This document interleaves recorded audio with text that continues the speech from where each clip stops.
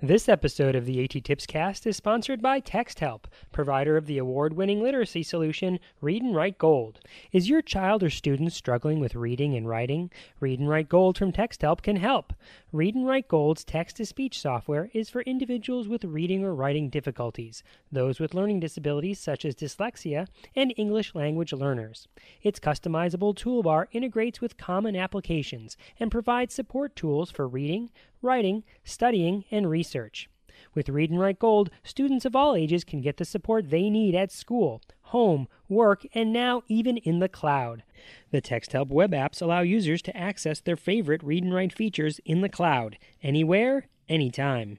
To learn how Read and Write Gold can help your struggling student, visit texthelp.com or call 1-888-248-0652. That's 1-888-248-0652. And as a special offer from now until May 31st, 2013, you can receive 10% off any online order of Read and Write Gold by entering the code ATTIPS13 SAVE 10 upon checkout. That's ATTIPS, the numeral 13, SAVE, the numeral 10. Order your copy today.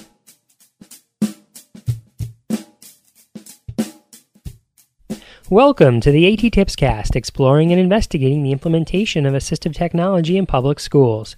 I'm your host, Chris Bouguet. This is episode 115, recorded on April 27th, 2013. I recently received an email from a teacher asking for help to generate strategies to do some last-minute reinforcement of vocabulary. She needed these before the big assessments for her 3rd and 4th grade students.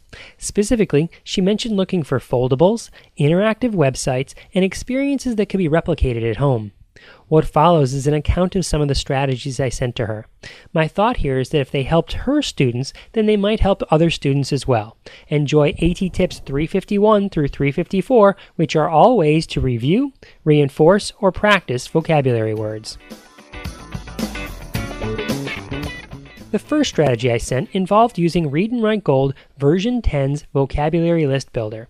This allows you to enter the vocabulary words into a list and then instantly produce a table that contains the word, the definition, a picture, and a place to write notes, which some teachers use as a place for students to use the word in a sentence. I know this strategy wouldn't be useful for you immediately if you don't have Read and Write Gold, but this teacher does have access to Read and Write Gold, and that's why I told her about it. The second strategy I sent involved a resource I learned from my colleague Judith Schoonover. She found a page on Pinterest about using paint chips in education. Paint chips are those little cards you pick up in the paint section of your local hardware store so you can see what color paints are available. One way to use paint chips is to put words on one side and definitions or pictures on the other. Students could then group words by colors, alphabetically, or by synonyms and antonyms. Alternatively, synonyms and antonyms could be placed on opposing sides of the same card. To add a digital element to the paint chip, place a word on one side and then a QR code on the back that takes the student to a text, audio, or video resource that explains the definition. For more ideas, you can visit bit.ly/paintchipsideas. I'm going to call paint chips to practice vocabulary AT Tip 351. The third strategy I mentioned was the interactive website vocabulary.co.il.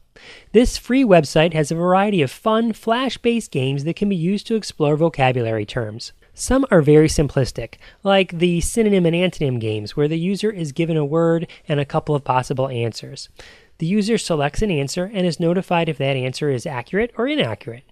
The site is a bit ad-heavy, but once you select the game you want to play, you can blast it up into full screen mode, effectively eliminating the ads. The games are a bit drill and kill, but remember the teacher asked for some last-minute cramming, not big project-based learning strategies, so I'm still calling this AT Tip number 352.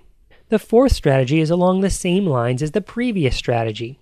Freerice.com is a website that provides a vocabulary word and 4 possible meanings. The player selects the meaning that is most closely related to the target word. This site starts out with basic words and then adjusts the difficulty the more you play. The site also has a built-in speaker icon which, if selected, reads aloud the target word. It doesn't, however, read back any of the 4 choices. For every correct answer you get, FreeRice.com donates 10 grains of rice to help end hunger.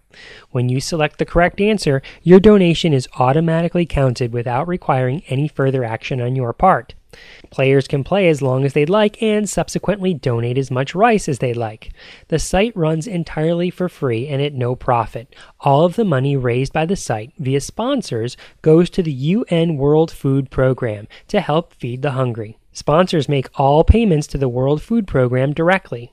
The site also has different subjects like math terms, science-related vocabulary, language learning games, SAT test prep, and actually there's even more. Head over to AT-tip number 353, freerice.com, and let your students make a difference. The fifth strategy I sent this teacher was AT-tip number 354, wordnik.com. That's word, N-I-K.com. When I first started to explore this site, I thought it was a little bogus. I mean, I liked how the initial interface made it difficult to get lost because there is just one field in which to enter a vocabulary word, but I didn't like how the site only yielded an all text-based definition. Then I noticed the see and hear links on the right side of the results page. These allow the user to see many images of a subject and hear the words spoken aloud. A user can also simply scroll down to see other options as well. When a user creates an account, which is also free, they can record their own pronunciations and put words into lists. Students could record themselves saying a word, state the definition of that word using their own words, and then use that word in their own sentence. Students could also maintain lists from week to week to build a library of definitions they have learned, or to keep track of words they always seem to spell wrong or confuse in some way.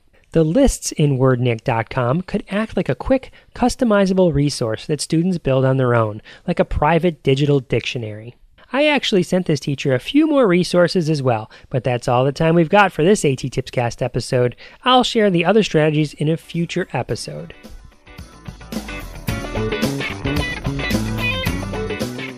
Before signing off, I wanted to ask for a quick favor.